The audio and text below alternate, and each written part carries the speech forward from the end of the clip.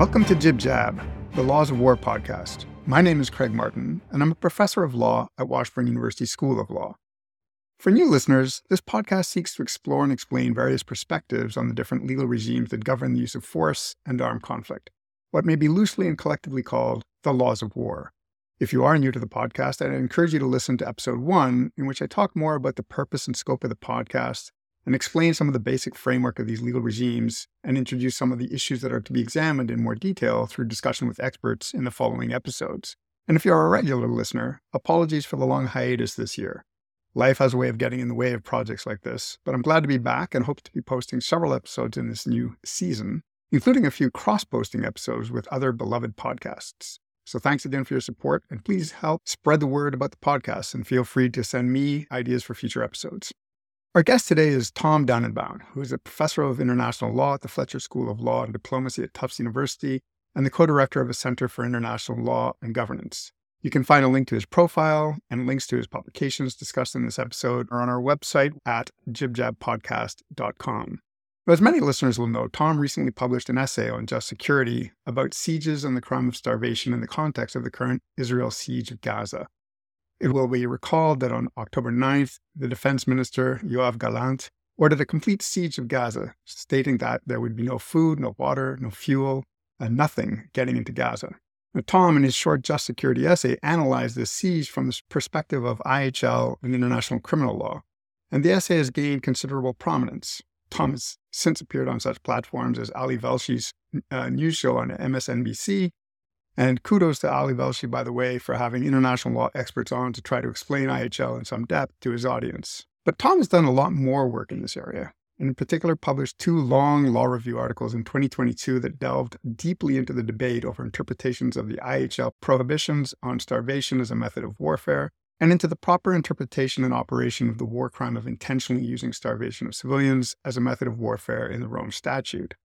In these articles, he examines the question of precisely what conduct constitutes the criminal act and goes further to explore the normative theories regarding the nature of the fundamental wrong that the crime seeks to address, what it is that actually makes it an independent crime. In other words, his analysis of the siege in Gaza is informed by this much deeper theoretical work of both the IHL regime as provided for in both the additional protocols, the Geneva Conventions, and in customary international law, and the international criminal law provisions in the Rome Statute governing starvation and siege. And so I thought it would be useful for us to speak with Tom and get an introduction to his deeper work, even as the world debates the issues as they relate to Gaza. We do circle back to discuss how this analysis should inform our understanding of the Gaza siege, but first we dig into his deeper theoretical work. We obviously cannot do it complete justice in the hour or so we had here, but hopefully it will help provide a fuller understanding of the issues, as well as whet your appetite to find some time to read the full articles. We do get into the weeds at times, and students may want to have the additional protocols and the Rome statutes at their elbow as you listen to this. But I think you will find that the details do matter. So with that, let us get to the conversation. Well, Tom, welcome to the podcast. Thanks so much for making time for this. Thanks for having me, Craig. Well, as you know, before we dive into the substance, I've been asking all my guests to the podcast to share something about their background, preferably something not reflected in your official profile and maybe even something your colleagues don't even know about. Yeah, so I'm an avid listener and therefore knew that this was coming. And I asked my partner, because I thought to myself, I'm just not that interesting. What could I possibly say in response to this question? And she said, well, something that's very unique about you that was actually a causal factor in her deciding to marry me is the way that I read children's books, because I have this commitment to developing each character individually and giving them a specific voice, a specific timbre and tone and cadence and so on, and almost treating it as an acting exercise. And the thing that's I think problematic about it is it started out fine when I'm reading to the kids in their early years and there are 2 or 3 characters per book. But now I'm reading to my son, these long 800-page novels with multiple characters and characters that don't pop up again for 200 pages, and I've completely forgotten what that character sounded like. But my son remembers, and the problem is he wants it to be the character that I gave it last time. So then I'm spending 10 minutes just reeling off every possible voice I can think of to try and replicate the one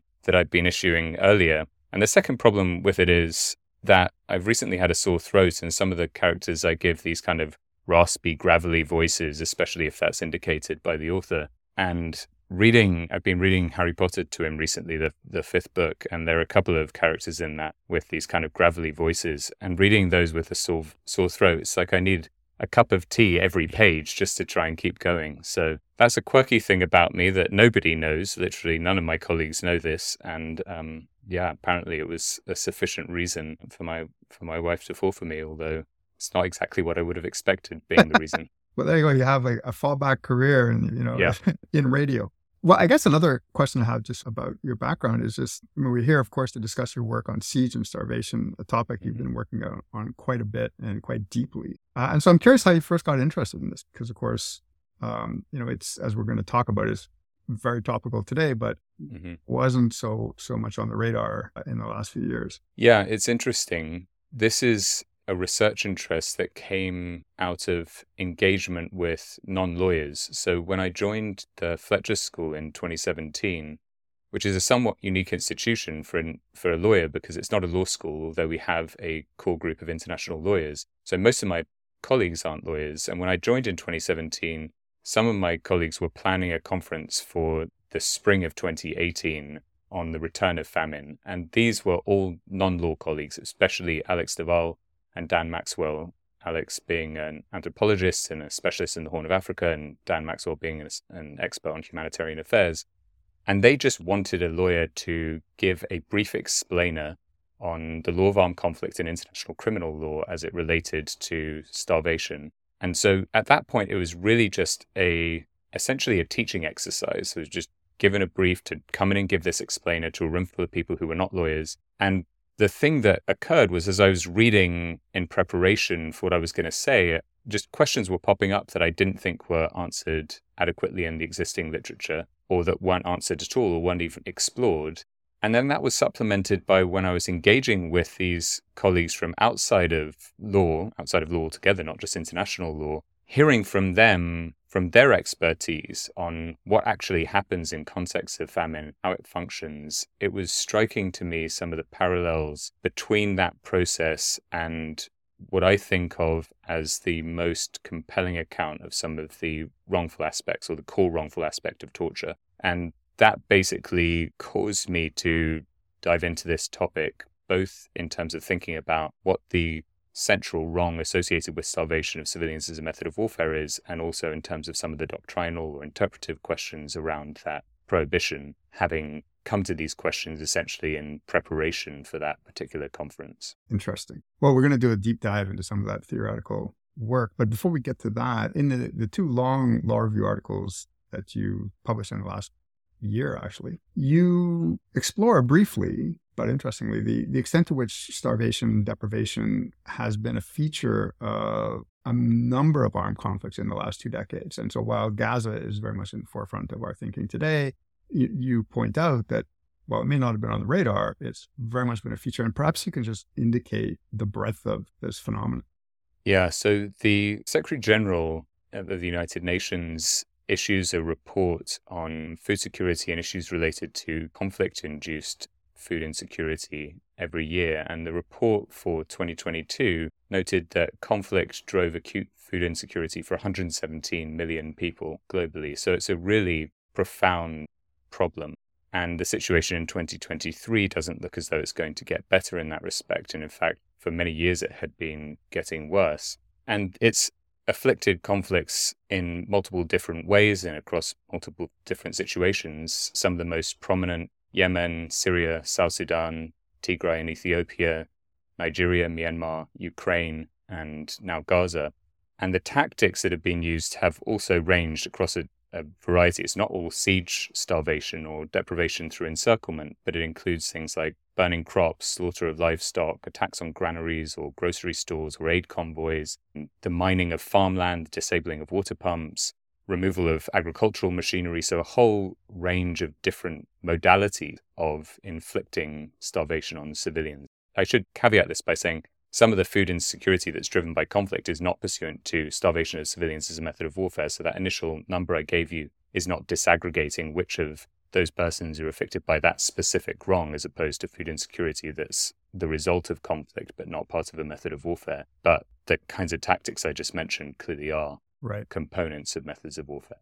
And so one last question to sort of set the table before we do a dive into the more technical aspects is the history. So in both of these articles, you explore a bit the history of the development of international law's response to starvation, deprivation, siege. And I think it's somewhat surprising to learn that it was entirely permissible until after World War II. And even in the Nuremberg trials, it was not prosecuted. And so it's fairly recent that a prohibition is developed in IHL, and even more recent that there has been a war crime codified. So perhaps you can just briefly explore that history for us before we dive in. Yeah, I think the most striking example of the way that it's changed is if you go back to the Lieber Code from 1863. I'm sure your listeners are familiar with it. In Articles 17 and 18 of that code, starvation, including starvation methods directed at civilians, so it refers to starvation of the hostile belligerent, armed or unarmed, is permissible. And indeed, in Article 18, in the context of siege, it's even permissible to drive civilians back into a besieged place so as to hasten the capitulation of the adversary, to hasten the surrender in a context of siege. So in that context, it was explicitly permitted to engage in this kind of method of warfare. When we move through to the Hague Regulations in 1899 and 1907, it's not specifically discussed starvation as a method of warfare, but it's also not prohibited. And in the provisions on siege and the provisions on specifically prohibited acts, there's no mention of starvation as a method of warfare. And that's one of the reasons why, when we come to the evaluation of the siege of Leningrad in the High Command case following World War II, the Nuremberg Military Tribunal that is evaluating whether or not that siege was a war crime said basically we have to apply the law as we find it. And as horrific as this is, in that context, 1 million people suffering as death as a result of the siege of Leningrad, we can't find this method of warfare to be clearly prohibited at this point in the trajectory of international law. That starts to shift, although not in a comprehensive way yet, after World War II with the Geneva Conventions of 1949, most obviously in the context of occupied territory. So the occupying power has clear positive obligations to ensure the food and medical supply of the civilian population under Article 55 of Geneva Convention 4, and then where there's not adequate supply, to allow humanitarian assistance in under Article 59. And those obligations are clear and not subject to the discretion of the occupying power. So there's a clear set of obligations and a clear prohibition on using starvation as a method against the civilian population in a context of occupation. But outside that context, there's still a relatively permissive framework, and this is most clear in Article 23 of Geneva Convention 4, which requires the permission of certain kinds of goods, medical supplies and religious supplies, to the civilian population generally, and others such as food, clothing, and the like, to a certain subset of civilians, expecting mothers, children under 15, maternity cases being specifically identified, but not the civilian population as a whole. And even then subjects those requirements of permission to what, in my view, are basically eviscerating caveats, including that the commander making this decision does not need to allow those objects through if there are serious reasons for fearing the diversion of the objects, non-control over the delivery of these essential objects, or that a definite advantage will be returned to the adversary, either in terms of its military efforts or even its economy, which could include through substituting for resources that it would otherwise have to devote to supporting the civilian population. So that's really an eviscerating caveat.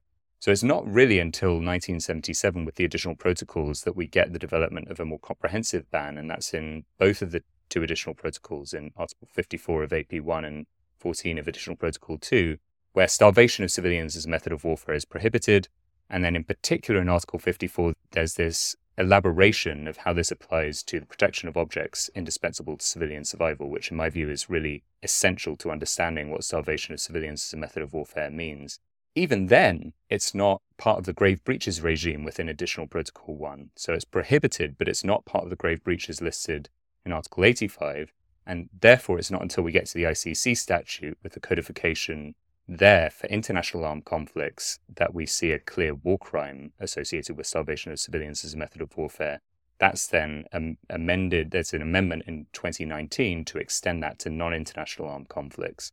And there have been a number of other courts and domestic war crimes statutes that have included both IAC and NIAC war crimes associated with starvation of civilians in the intervening years. Well, with that, I think we can start to dive into some of the detail. And before we get to the crime and the two articles that you've published, which are focused on the interpretation of the criminal provision and the characterization of the crime. But before we get into that, I thought we should explore the prohibition in IHL. And we're going to talk a little bit about the relationship between the IHL prohibition and the international criminal law provision. So let's dig into Article 54 of AP1 and 14 of AP2. And for the students out there, you may want to pause and grab your Geneva Convention additional protocols as we get into the language. And let's begin with the meaning of method of warfare and what that requires from your perspective and what the debate around the scope and operation of this prohibition is. Yeah, so the way I typically think of approaching this provision is actually to start with the protection of objects indispensable to civilian survival. But the reason I say that is because those are subsequent to this specific language around prohibition of starvation of civilians as a method of warfare in the first paragraph. But just on that specific question relating to method of warfare, the concept isn't really defined. One way of understanding it is that there has to be a belligerent nexus. So not really specific about how the activity is performed or the purpose for which it's performed, but just that it connects to the war. It's shaped by and dependent upon the context of armed conflict.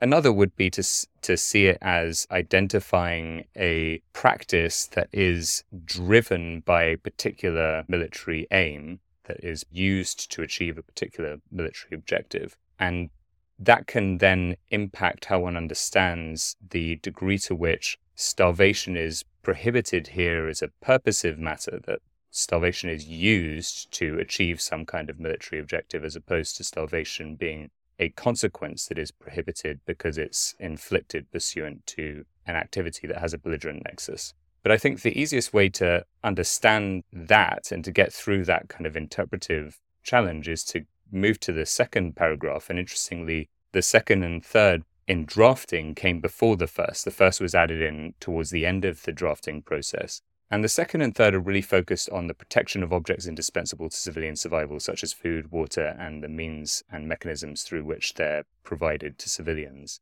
And there are some very specific prohibitions and safeguards that are distinct from the prohibitions and safeguards applicable to objects more generally. I mean, just to zoom out just a touch, and especially for the students who may be listening, as I understand it, the key issue here is that some interpreters would suggest that the language, which is quite simply starvation of civilians as a method of warfare, is prohibited, would focus on the method of warfare as a way of suggesting that it's only starvation that is deliberate, intentional, and for the purpose of starving civilians as a means of advancing some military objective. Right. And if the starvation of civilians is incidental to the starvation of combatants, for instance, well, that's not prohibited.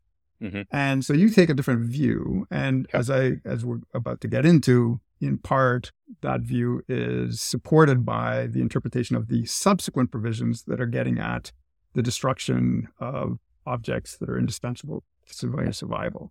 So yes, why don't we sort of explore those provisions and how it is that they support your view that indeed the prohibition is on starvation, whether it's intended specifically as a means of advancing military objectives or not. Yeah, well, one other thing that I just want to add in before we do that is, even if one thinks that what it means to engage in starvation of civilians as a method of warfare is that there has to be something deliberate about starvation of civilians, that has to be the thing one is doing to achieve a military aim, as opposed to an outcome that is incidental to some other activity. There's also a question there as to what one understands starvation of civilians to mean, whether one understands it to mean an intransitive state of affairs, that civilians are in a state of starvation, or if one understands it to refer to a practice, a transitive act of starvation, in other words, of sustenance denial. And my view is that the latter of those interpretations is the better interpretation of what that component means, And in that context, it can be the case that one is engaged deliberately in sustenance denial in a way that affects civilians and maybe even, and we'll come back to this, I think, later, has a civilian population as its target, but where the ultimate goal or the thing that one is trying to achieve militarily is something different from using the ultimate end state of starvation as a method of warfare. Does that make sense? Am I... Yeah, and as you say, and we'll circle back when we get into the crime about your analogy to torture and what is the actual wrong involved in the crime. But even in the context of the IHL prohibition, I think, as you say, it's important for us to understand some of these distinctions. Right.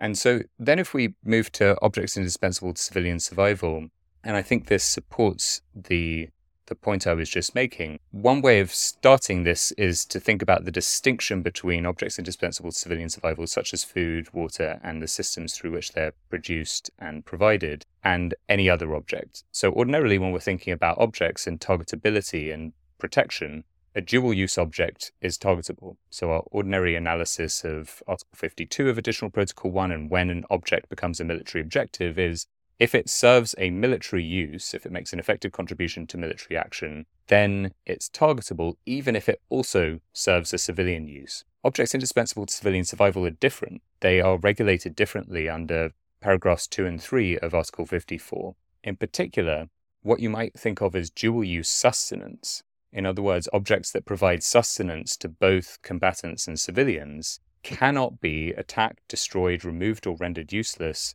for their sustenance value, including their sustenance value to the adverse party, unless it's only combatants who are reliant upon that sustenance. So sustenance that has a dual use, that has both civilian use as sustenance and combatant use, is not targetable.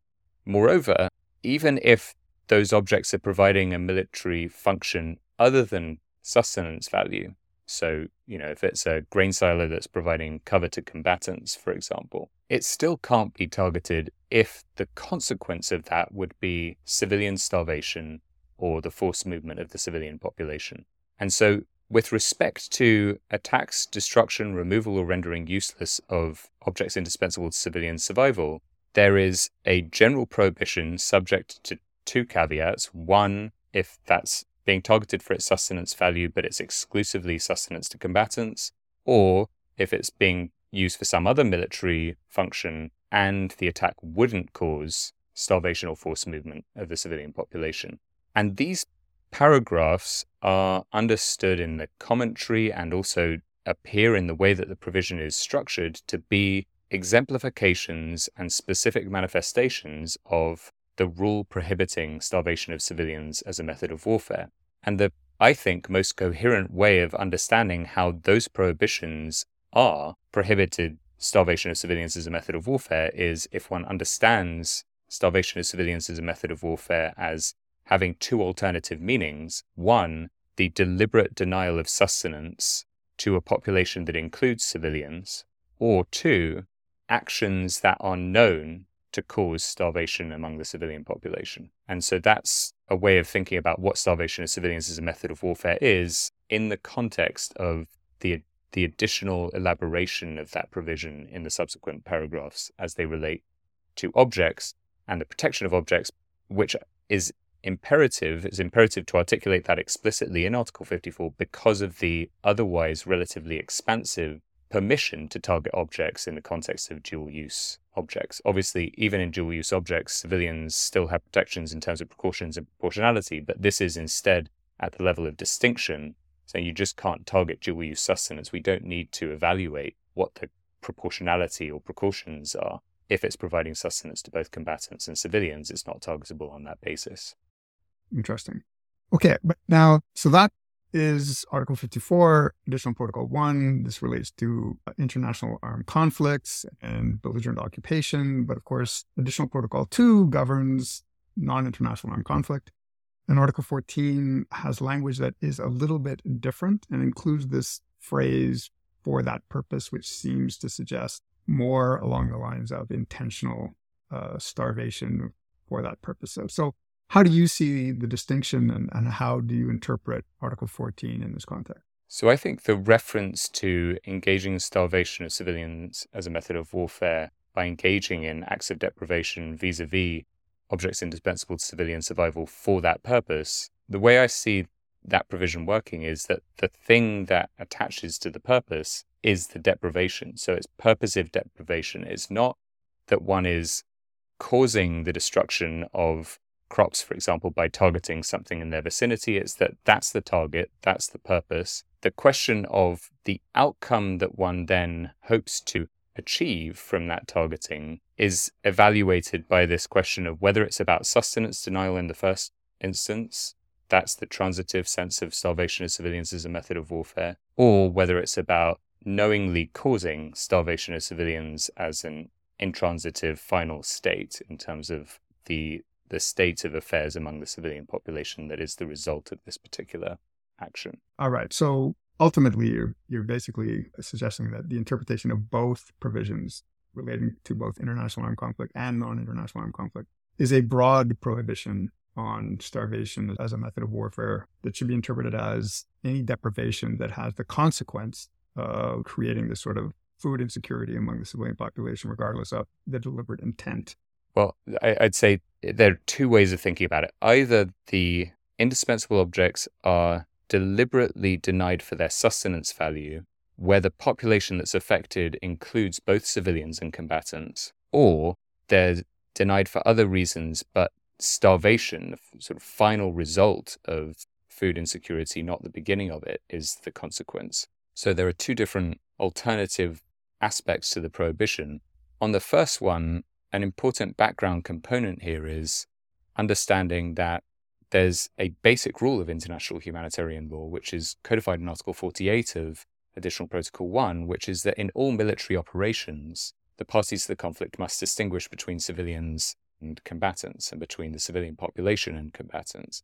And so in a context in which a population as a whole, which retains civilian character, is the population that is targeted with sustenance denial, the fact that the ultimate goal might be to starve out the combatants within that population cannot transform this away from being a deliberate denial of sustenance that is targeted at a civilian population as a whole. So the ultimate goal of that targeting doesn't change it. In the very same way that if we were to look at that same population and the commander was to say, well, I want to kill the combatants within that population, but I can't figure out who's a combatant and who's a civilian, so just carpet bomb all of them, that would be clearly prohibited as an attack on a civilian population, even if the goal was just to kill the combatants.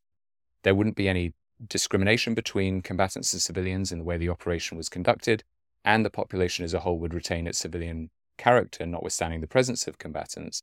And so that operation would be clearly prohibited. In my view, this is entirely analogous to that, which is to say, denying sustenance to a population where there's no distinction made between whether combatants or civilians are going to receive that sustenance is prohibited for the same kind of reason. So if we see sustenance denial as what starvation methods constitute, then the question of whether it's sustenance denial vis-a-vis civilians can include, or the prohibited act can include sustenance denial to a civilian population that includes combatants. So now you also talk a little bit about in your articles how there are differing interpretations of or applications of the principle of distinction to this context. And there are those who argue that the principle of distinction doesn't apply precisely because the deprivation of objects indispensable to civilian survival don't constitute attacks and therefore don't come within the language of the prohibition on targeting of civilians.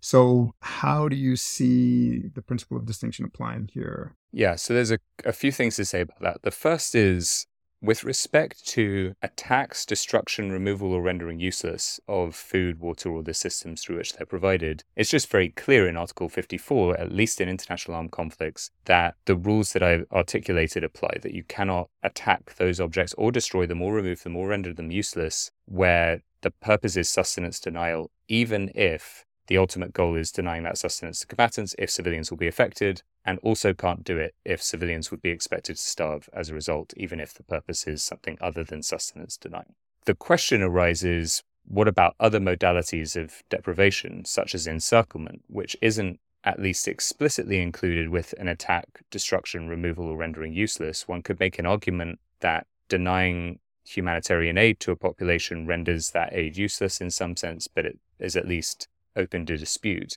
So then that kind of action would only be governed by the umbrella concept of starvation of civilians as a method of warfare. And then, as you say, there's the question of A, whether the rules on attacks apply to such an action, and B, when we're thinking about the prohibition on starvation of civilians as a method of warfare, which clearly does apply, what does it mean in relation to encirclement? Does it mean something other than what it means when applied through this analysis of paragraphs 2 and 3 of Article 54 as those govern attacks, destruction, removal, and rendering useless of objects indispensable to civilian survival?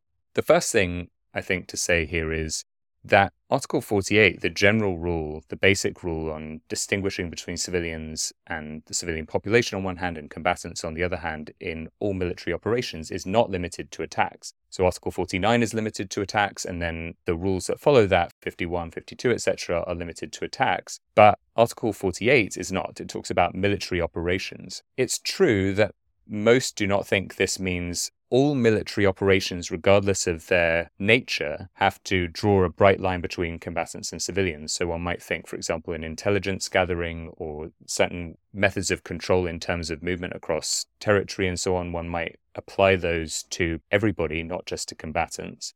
But my view is any operation, the primary purpose or effect of which is to cause harm or suffering, has to be governed by that rule in order to be coherent with the general framework of international humanitarian law. So to say that the infliction of starvation or the deliberate denial of sustenance, which clearly in the latter case is a purposive infliction of harm and in the former case is an expected infliction of harm, to say that that would not be governed by the general principle of distinguishing between civilians and civilian population on one hand and combatants on the other would create this extraordinary gap in human protection within international humanitarian law that would require some profound justification. What would explain that gap? And similarly, when we're looking at the prohibition of starvation of civilians as a method of warfare, what would explain why encirclement deprivation would be treated differently from deprivation by attack, destruction, removal, or rendering useless, which is clearly prohibited if done to deny sustenance to a population that includes civilians, or if done in a way that is for reasons other than denying sustenance, but where civilian starvation is the expected consequence. So one would have to explain what the difference is. And one would also have to explain, in relation to the point I was just making about Article 48, why one clearly could not engage in an indiscriminate attack on a particular population, but one could engage in indiscriminate encirclement starvation of that population. And it's often actually not explained why that would be the case. That the concept that's typically invoked is military necessity. But military necessity is not ordinarily a caveat to otherwise clear prohibitions in international humanitarian law. Contemporary international humanitarian law includes many provisions that are informed by considerations of military necessity and humanity, but once the provision and the prohibition is clear, you can't then invoke military necessity as a way out of it. And so the question would be, why should we interpret this in relation to military necessity in a different way? And although it's not often stated, I think the primary reason that people are tempted to interpret it as more permissive in this context than in the context of indiscriminate attacks or otherwise is the sense that starvation occurs slowly. So one engages in the siege or deprivation of an area and there's not an immediate effect. One isn't indiscriminately bombarding the areas, regardless of whether they're civilian or combatant. That would be clearly prohibited. But there's this sense among some interpreters that if one is just cutting off the supply of essentials, there's not an immediate harm to those persons who are encircled. It's a harm that develops and gets worse over time, but not one that's immediate. And that allows for alternative responses, capitulation or flight, and that somehow changes the nature of this analysis. I think that's incorrect, not just because of the way it creates this arbitrary distinction between actions vis-a-vis indispensable objects such as attack, destruction, removal, rendering useless, and other ways of depriving those objects of their sustenance value, such as encirclement, but also because it misunderstands the nature of the harm that's inflicted on the population that is encircled in that kind of context. Right. Well, we'll come back to that because I think that's one of the sort of core arguments of one of your articles with respect to the interpretation of the criminal provision, which I think is fascinating. But before we turn to that, just to sort of tie a bow on the IHL prohibitions, I think it's important that we just talk briefly at least about Additional Protocol 1, Article 70, and Article 18 of Additional Protocol 2, which is all about permitting humanitarian aid and how that ties into the prohibition. Yeah, so these are provisions that I think are usefully understood in combination or conjunction with the prohibition of starvation of civilians as a method of warfare. And what they require is that in contexts of inadequate supplies to the civilian population, impartial humanitarian relief operations shall be undertaken subject to the consent of the parties concerned, or the party concerned in the context of AB2, where it's the state that is the primary actor that grants consent. And then the question is, what's the level of discretion vis-a-vis consent there? And one way that I think is a compelling way of thinking about it has been developed by Emanuela Chiara Gillard and Dapo Akande in their Oxford Guidance on Humanitarian Access, which says the use of the term shall, that humanitarian relief shall be provided subject to the consent of the parties, indicates that the consent cannot be denied arbitrarily. And then when we're thinking about what arbitrary denial of consent would entail, or at what point the denial of consent becomes arbitrary, one can look to the prohibition on starvation of civilians as a method of warfare as one ground on which this kind of consent would be arbitrarily denied. And then, of course, one could get back to the debate regarding what exactly starvation of civilians as a method of warfare means. But if one takes the view that I take, which is that denying indispensable objects such as food and water for their sustenance value just is engaging in starvation as a method of warfare, and then whether it's of civilians depends on whether there are civilians affected by it, then denying humanitarian access so as to deny the sustenance value of the objects that would be brought in would itself implicate starvation of civilians as a method of warfare. That doesn't mean that every organization has to be allowed in. There can be reasons why certain organizations would be preferred over others, or certain mechanisms of control or ensuring that the distribution is really reaching civilians and so on are preferred, or that in certain contexts there are military imperatives to set certain times or routes, those kinds of things. But denying humanitarian access for the purpose of sustenance denial would be precluded unless the encircled population were composed exclusively of combatants.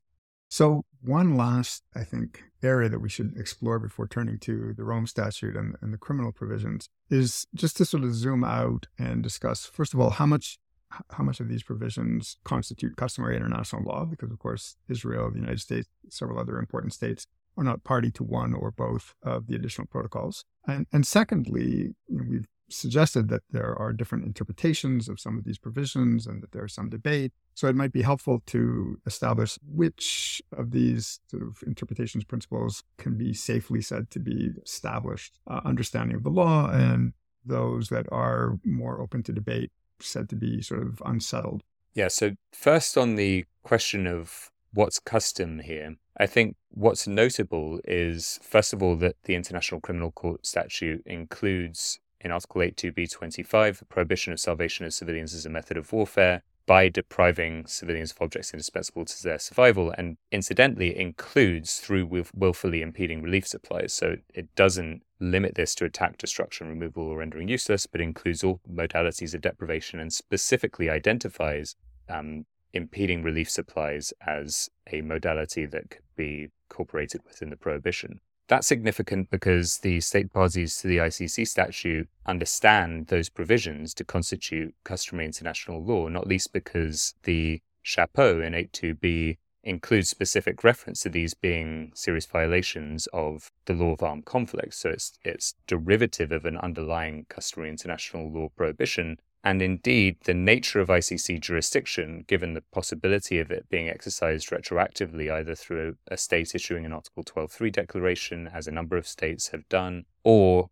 through Security Council referral, the nature of that modality of jurisdiction being available itself is compatible with the principle of legality only if the substantive provisions within the Rome Statute are understood to constitute customary international law. Obviously, any given state that has never accepted ICC jurisdiction might contest that, but for the states that are party to the ICC, the implication of them endorsing this framework is that they understand these things to be customary international law.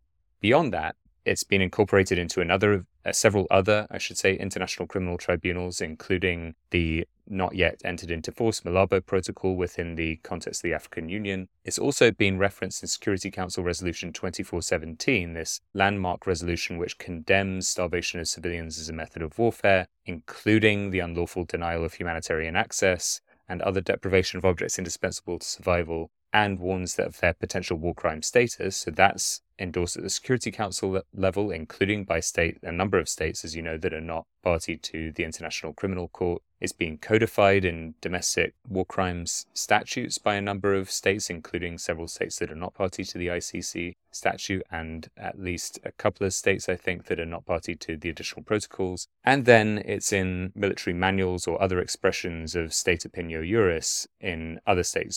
Then additionally, I think you can look to both state condemnation generally and Security Council condemnation of sieges or acts of deprivation that have no exception, that have no humanitarian corridor, those kinds of concerns that have been raised, or condemnation that's been issued in response to those kinds of practices as itself indicative of opinio juris on that question. All right. And then the second aspect of what would you say is sort of settled, well-established about these provisions, and which is open to debate or unsettled? Yeah, so there are very few cases on this. And so by which I mean court cases, clear judgments evaluating the scope of these provisions. And so when one thinks about what is settled or unsettled, if the question is there authoritative case law, then the answer is, in my view, no. And if the question is, have different interpretations been advanced in the literature, then the answer is clearly yes. But I'm reluctant to say that means the law is unsettled on this. I think that one can come to a better interpretation in a context of a lack of case law and in a context in which different interpretations have been advanced in the literature by looking at the provisions and understanding them against the underlying principles of international humanitarian law and reaching a conclusion that is maximally coherent with those underlying principles and reflects the structure of the provisions. And in my view, that unsurprisingly leads to the conclusion that I'm proposing. All right. Well, let's turn then to the criminal offense as provided for in the Rome Statute. And both of your articles are looking at different aspects of this provision and different debates regarding the proper interpretation of the provision. So let's dive into that, and perhaps you can just begin by explaining what the debates are. What are the two aspects of the provision that are the focus of your articles? Yeah, so one of the articles, and I should maybe preface this by saying originally it was one article, and as you know, they're both long articles, so it just became totally unwieldy. But one of the articles is really thinking about this in terms of doctrinal interpretation, looking at the provision and then looking at the elements of the crime and thinking about how best to understand the scope of this prohibition and the specific meaning of the specific elements of the crime. The other is more theoretical, more normative theoretical, and it basically starts from the premise that international criminal law is not just a coordinative system. It's not just a system for coordinating action. It's a system for identifying specific wrongs and condemning those wrongs. And when a system does that, one can ask the question of any given prohibition, what exactly is the wrong here? What is it that makes this thing criminal and therefore condemnable? And that has both intrinsic value in terms of understanding what it is we're expressing through criminal law, but also interpretive value in terms of understanding what the scope of the prohibition is in relation to the thing that makes the prohibited act wrongful. Right. And so we've actually done some of the analysis, or we've gone over some of the analysis in the first article about what the method of warfare means and what is the specific intent required. So perhaps we can circle back to that if we need to. But why don't we dig into the focus of the second article, which is what is the wrong? And so to begin, you might just explain very briefly what a common view of that wrong is and why you think it is incorrect, and sort of what your take is on the actual wrong that is being addressed by the criminal provision. Yeah, so I think one way in which the core wrong is understood by some, or one way in which this crime is framed by some, is basically as a form of lethal or potentially lethal attack on civilians. And that leads to thinking about the wrong as the ultimate state of starvation, the infliction of that final state on civilians. And that in turn has two consequences. One is it has a consequence in terms of when one thinks the crime attaches, how early in the process one thinks it attaches. And the other is that it has a consequence in terms of thinking about the method of warfare idea that we were discussing earlier, and what it is that is the method of warfare. It's that civilian suffering at the end that's the method of warfare. Related to both of those, though, it has the consequence of something that I mentioned earlier, which is understanding the initial deprivation of food or water as not necessarily entailing that final consequence, or even entailing the desire to achieve that final consequence or inflict that final consequence, because there's an intervening objective, which is to elicit capitulation or elicit surrender or cause civilians to leave the encircled zone. And that allows, from some perspectives, one to say that the purpose of inflicting starvation of civilians as a method of warfare is not inherent in the denial of sustenance to a civilian population, because one's purpose is to elicit capitulation before we get to that result, and or to starve out combatants rather than civilians, and to try and cause civilians to leave or otherwise avoid that consequence before it arises. Right. So in other words, the prohibition wouldn't have been violated if you're denying sustenance, but nobody has starved to death yet, and you're in the process of trying to force capitulation. At that point in time, from this perspective, you haven't violated the prohibition in IHL, and you certainly haven't violated the provision in criminal law. There's at least that possibility, or that way of interpreting it has been put forward. I think it's wrong for reasons I'll explain, but that appears to be part of what is underpinning the claim that encircling a population that is a civilian population as a whole and doesn't lose its civilian character as a whole, and depriving that population of indispensable objects is not yet starvation, because it doesn't have that outcome as its purpose. It has an intervening purpose that is supposed to arise before that final outcome. The reason I think that's wrong is that I think it misunderstands the nature of the harm that is inflicted on civilians in this context. And it invokes military necessity, as I suggested earlier, in a way that suggests there's not a bright line crossed at the point of that initial infliction of deprivation. And the thing I think it misses is the way in which the harm that's inflicted on a civilian population in this context is torturous. In other words, it has a direct analogy to what makes torture distinctively wrongful. And just as the ticking bomb thought experiment is not a compelling basis on which to say, as a matter of necessity, we can inflict this kind of harm on a detainee to achieve a particular outcome, the necessity claim in terms of inflicting deprivation on a civilian population with the hope of generating capitulation before they ultimately suffer the final consequences of starvation is misguided. Because in the intervening period, what is being done is inflicting on a population in a context in which one cannot distinguish between the civilians and combatants, and is therefore inflicting it on the civilian population, regardless of the fact that there are also combatants embedded within it, conditions that start to cause their biological imperatives, the need for food, the need for water,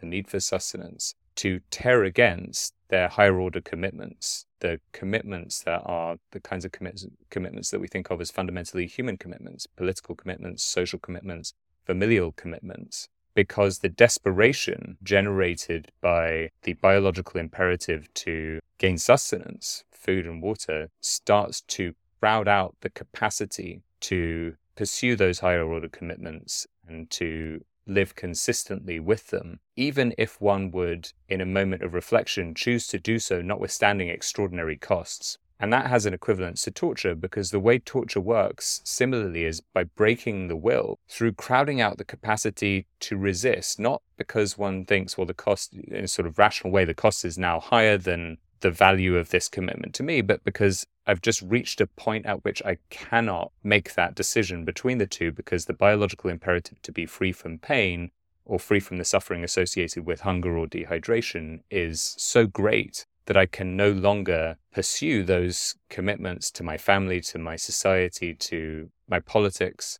in the way that I would choose to do so if I weren't in this desperate state. That's not obviously to say that everyone's will is broken across all of those commitments in this context, just the same as in a context of torture. Not everybody's will is broken by the fact of the infliction of torture. But it is to say that that's how this system works.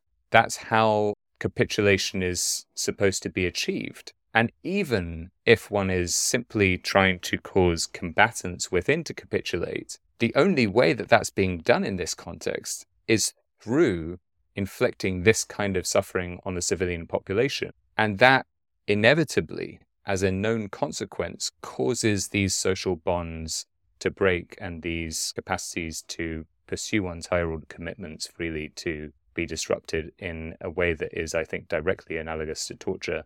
And therefore, the graduality of this process, as distinct from, say, a kinetic attack, where we'd all agree a kinetic attack on the encircled population as a whole is unlawful as an attack on a civilian population, is not a mitigating feature. It is instead the very way that this kind of particular torturous wrong is inflicted, this process that builds and tears at one's capacity for these commitments. And so I think framing it in that way precludes a position in which one just doesn't take seriously the harms that occur across the full cycle of this practice. Right.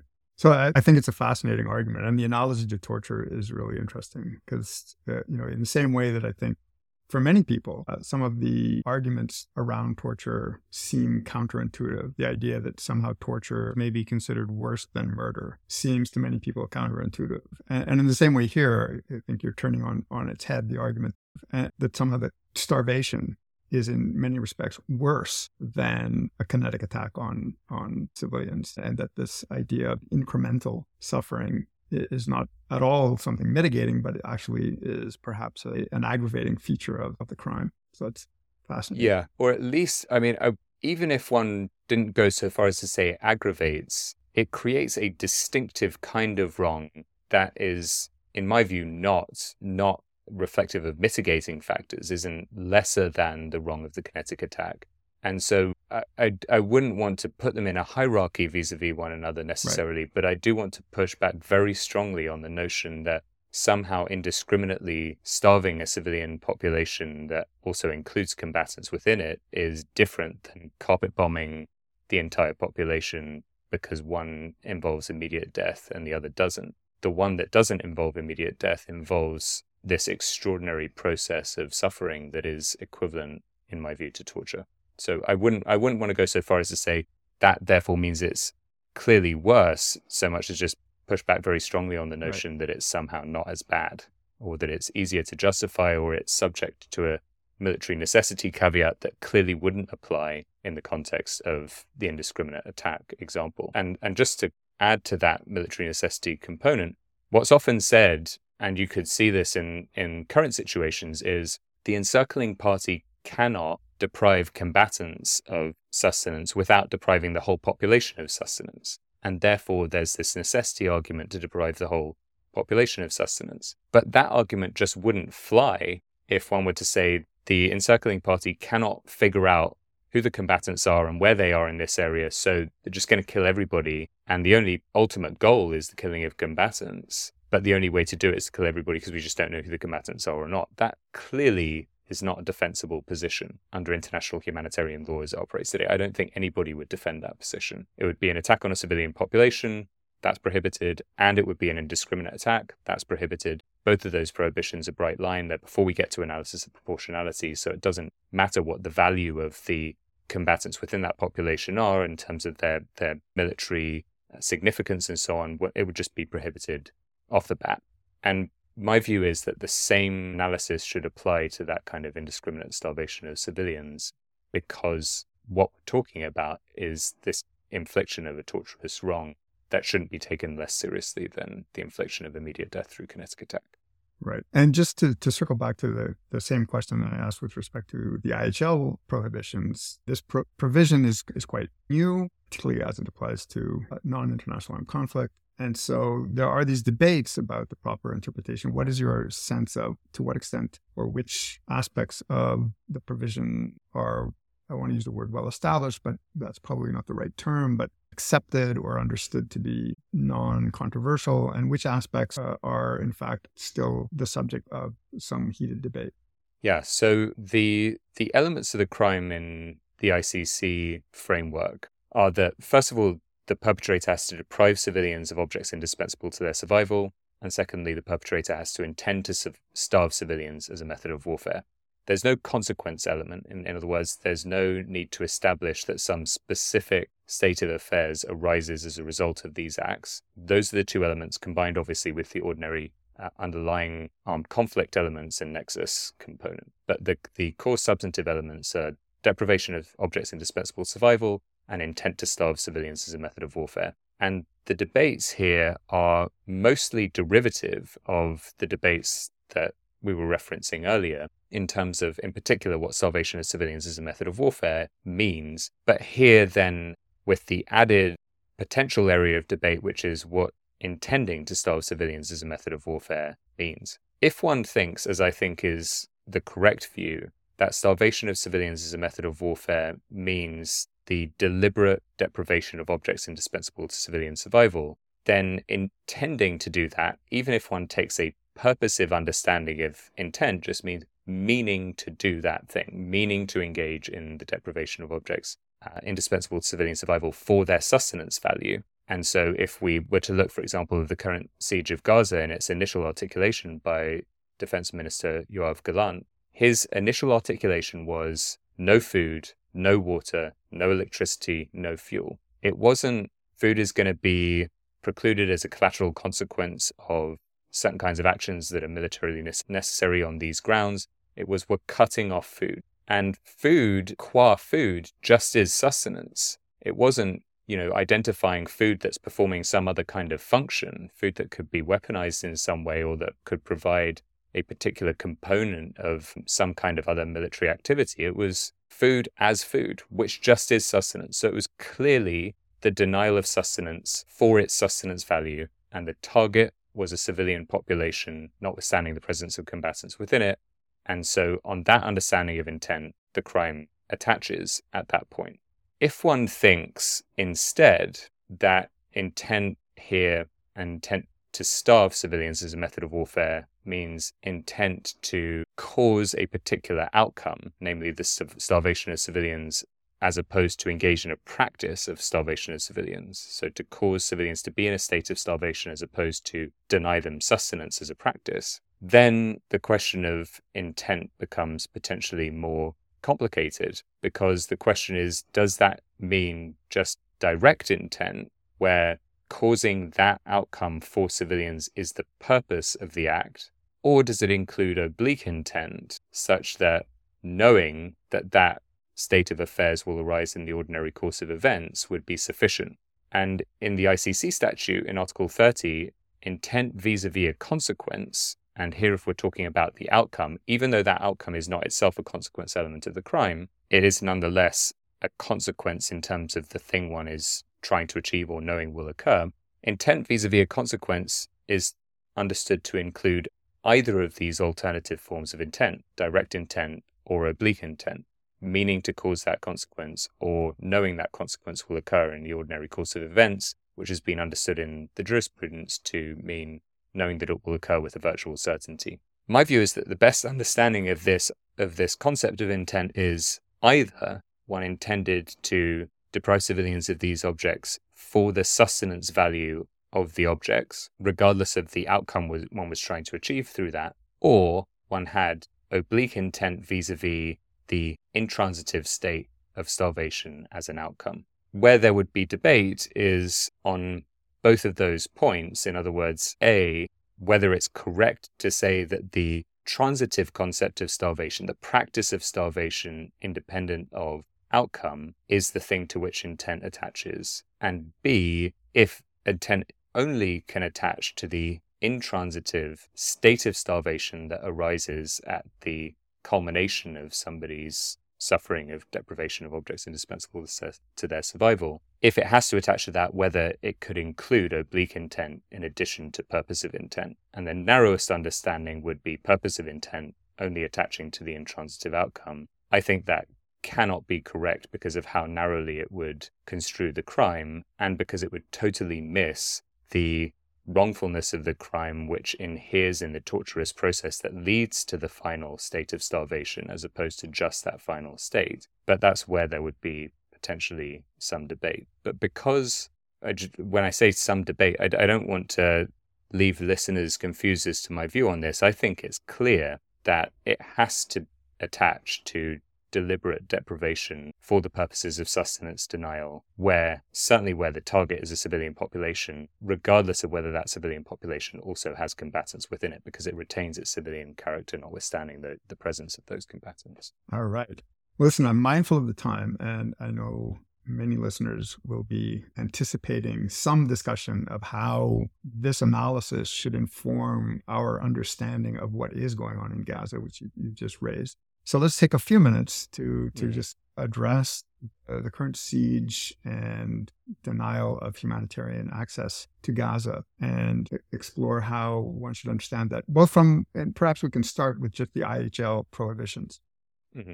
Yeah, so my view is that because the siege in its initial form was a total siege and articulated as such, that this is a total cutoff of food, water, fuel, and electricity, it was at that stage unambiguously in violation of the prohibition of starvation of civilians as a method of warfare, because there was this deliberate denial of sustenance, and because the population that was the target of that denial of sustenance was a civilian population that didn't lose its character as civilian simply because there are also Hamas combatants within it. So that much, I think, is clear. Where it could have become more complicated is once aid starts being allowed through, then the question of whether the denial of total access of aid is about denying sustenance becomes more subject to interpretation, because there are many reasons why the flow of aid might not be as much as it ought to be or as much as it needs to be, but figuring out what those reasons are can be complicated. However, in this particular case, I don't think it's that complicated. Partly because we have that initial framing, partly because the trickle of aid that has come since has been so woefully inadequate to the needs of the civilian population, and partly because even if one took the view that this was no longer a policy of sustenance denial, which I don't think is credible, we're now at the point where the expectation of the final state of starvation as a result of this deprivation is pretty clear. And so at that point, the alternative understanding of what's prohibited, namely acts that are not necessarily deliberate sustenance denial, but that have the consequence of causing civilian starvation, is itself implicated. And so, therefore, the prohibition attaches either way at this point. And there's then additionally, I should add that if the initial deprivation action had just been fuel and electricity, then it does get a little bit more complicated, simply because food and water are, in my view, intrinsically indispensable to civilian survival. That's to say, we don't need to look at the context to know that food and water are indispensable to civilian survival. They just are, by definition, objects that are indispensable to civilian survival. In the context of objects that are contingently indispensable to civilian survival, we need to look at what the purpose of the deprivation of those objects is. Is it to deny sustenance, or is it for something quite different? And in that kind of context, it's more plausible to think it is for something quite different, because electricity has all sorts of uses and fuel has all sorts of uses. But where those things were done in combination with the denial of food and water, and where the continued denial of those other objects, critical to precluding the necessary access to objects indispensable to civilian survival right now, I think it's quite plausible to think that the purpose of those forms of denial also connects to sustenance denial as a policy overall. But there's at least more potential ambiguity there. And in any event, at this point, given that the denial of any of these is quite plausibly leading to an expectation of civilian starvation as a final outcome, or other forms of similar outcomes, civilian death through inadequate electricity supply to hospitals, for example, then I think we're already at the point where that's also indefensible under that second form of prohibited act. And it's interesting, I saw a post on Twitter just yesterday referencing your blog post on just security in relation to I'm not sure what the right word is, but there was a mob that descended on a supply depot and sort of was trying to liberate food stocks, which really reflects the kind of tearing at the social fabric that you were referring to when you're talking about what is the nature of the wrong. We're seeing sort of that start to play out in the context of Gaza. Right. And so in that context, even if one were disposed to say, these social bonds and these connections are sufficient that I would be willing to sacrifice myself for this community, or sacrifice myself for my loved ones, or whoever it is, where the biological imperative starts to tear against that, one's capacity to actually follow through on that commitment is reduced. Again, that doesn't mean that everybody suddenly loses all constraint, but it slowly tears at the capacity to maintain those bonds and those social norms and connections. And that has the consequence of tearing at the society itself, which is in a way almost a second layer of the torturous consequence. And so what do you say to the arguments that are being made, not so much in legal discourse, but at least in the public discourse, that one, Hamas has stores of food, water, fuel, and therefore, to the extent that the civilian population is being denied, the responsibility lies with Hamas, not with Israel. And that, in addition, if this is indeed the only way, and this gets back to the military necessity argument, if this is the only way for Israel to destroy Hamas, which is its stated military objective, then this becomes justified. Yeah, so on the first, I think there's a connection to the way arguments about human shields often occur in this context, which is clearly if Hamas has reserves of food and water that it is denying to the civilian population in order to preserve them for itself in a context in which that civilian population is suffering severe deprivation, that is a clear wrong on the part of Hamas. And to the extent that they're precluding civilians from leaving, there's also a sense in which this looks quite a lot like human shields, using human shields. But neither of those wrongs in any way changes the constraints that are appropriately applicable to the party that's engaging in the siege. So the fact that there are multiple wrongdoers in this context doesn't alleviate the responsibility of any one of them, just as Hamas putting military objectives in civilian apartment buildings or in refugee camps or whatever they're doing to maximize the civilian damage that would attach to attacks on those objectives does not relieve Israel from its obligations under proportionality and precautions vis-a-vis those civilians that would be affected. Equally, the fact that Hamas might have reserves of food and water does not change the obligations borne by Israel not to deprive the civilian population as a whole of sustenance. If anything, it might even make it less defensible. I don't think it's defensible either way, but the fact that Hamas is going to be well supplied means this is going to be the starvation of civilians without any military benefit, because you're not going to starve out the Hamas combatants. We're going to starve 2 million civilians before we even get to that point.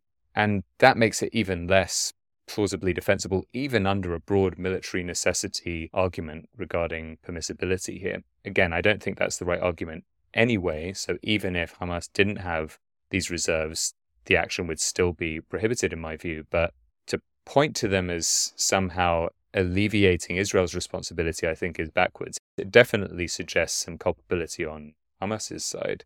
And there's no doubt about Hamas's culpability in this conflict for grave war crimes and crimes against humanity. but it doesn't change the calculus for Israel. And similarly, on the military necessity side, this is, in my view, a bright line rule. It's a rule that attaches at the level of distinction and the requirement to be discriminate in military operations, and it attaches as powerfully as it attaches to kinetic attacks because of the grave torturous wrong being at least equivalent to the wrong that occurs when people are killed through kinetic attack. And just as the claim that there would be no other way to ensure the destruction of Hamas other than to kill everybody in Gaza is totally indefensible as both a war crime and a crime against humanity, I think for the very same reason that logic is applied to torturing the society as a whole through depriving everybody within this zone of objects indispensable to their survival is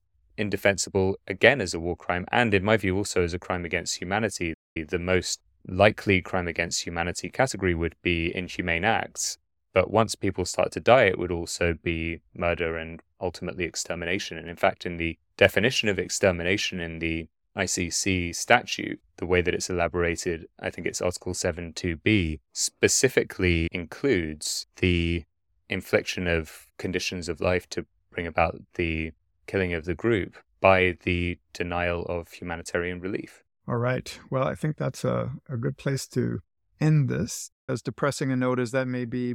But before I let you go, of course, I'm going to ask you to recommend 3 readings for our readers. Yeah, so I was thinking about this and I looked through your prior bibliography and didn't want to duplicate. So there are many books and articles in that existing list that I think are fantastic and I would very readily second. But in the interest of adding to the list rather than duplicating, and correct me if I've missed these as being already on the list, but one that I wanted to include was Naz Madirzadeh's article, Cut These Words, in the Harvard International Law Journal from 2020. And this is a piece on basically the tone and framing of scholarship relating to the law of war, and particularly contrasting that tone in the context of Vietnam and the analysis of law of armed conflict as it relates to the Vietnam War with the tone today as being a shift from passionate scholarship that really takes the moral and personal and social implications of this as directly infused into the analysis, versus the more kind of antiseptic, technical, dry scholarship of our current moment, certainly focusing in her case on the scholarship relating to US counterterrorism wars following 9/11, and seeing something as being lost in that transition, seeing us as losing something from the shift to kind of acronyms and technical language around DPH and CCF and all of these concepts without really thinking about the human stakes, or without expressing the human stakes in the way that they deserve. And there's a point in that piece where she raises the question of whether we would be embarrassed to present these arguments or framings to the people who are most directly affected by armed conflict as just too removed from the reality that they face. And I think that's a really important corrective. I'm sure I'm guilty of precisely the thing that she's identifying, and it's maybe the nature of our industry or our practice that drives in that direction, but I think it's a really useful corrective against that. A second book worth mentioning, written or edited, I should say, partly by my colleagues at the Fletcher School, by Bridget Conley, Alex Duvall, Katrina Murdoch, and Wayne Jordash, which is called Accountability for Mass Starvation from 2022. And it's got a combination of lawyers, anthropologists, area specialists, humanitarian experts, looking at various dimensions of the way starvation is used, and used in ways that potentially implicate criminal accountability, and looking across a number of case studies and a number of frames of analysis. And I think it's really helpful for thinking about the multi-dimensional nature of this particular practice and some of the issues it raises. And then a final book worth mentioning, I think, is Karsten Stahn's Justice as a Message, or Justice as Message, from 2020, which canvasses the various different expressive or expressivist components of international criminal law. When I was mentioning earlier in the context of thinking about Starvation, one of the papers really focused on what really is the criminal wrong here. What's the thing that is being expressed through criminal law as distinctively wrongful and worthy of condemnation? That's obviously an expressivist way of thinking about criminal law and criminal accountability. And this book is helpful because it canvasses the wide range of different forms of expression associated with international criminal law and subjects them to criticism and critique and also analysis. And I think it's a powerful book in that respect. Great. Well, that's wonderful. Tom, thank you so much for spending the time with us today. I mean, this has been fascinating. And of course, we'll be posting links to your articles and to some of the shorter essays that you have written on the same topic on the webpage. As you may know, when you're glancing through the bibliography, I think at least one of them has already been one of the recommended readings, so it's already up there, but we'll get those there. And hopefully this will whet the appetite of listeners to dive into the two articles, which are, really very sophisticated. We haven't been able to do them justice in the time we've had here. But thank you so much for helping us understand siege, starvation, deprivation, and giving us a sense of how to understand what's going on in Gaza through that lens. Thank you very much, Craig. It's a pleasure to be with you. And thanks to all of you for listening to this episode of Jib Jab, the Laws of War podcast. If you have any comments, feedback, critiques, or suggestions for future episodes, please do send me an email. My contact info is on the website, which is jibjabpodcast.com. You can also find links to the material discussed today and all the reading recommendations to date on the website.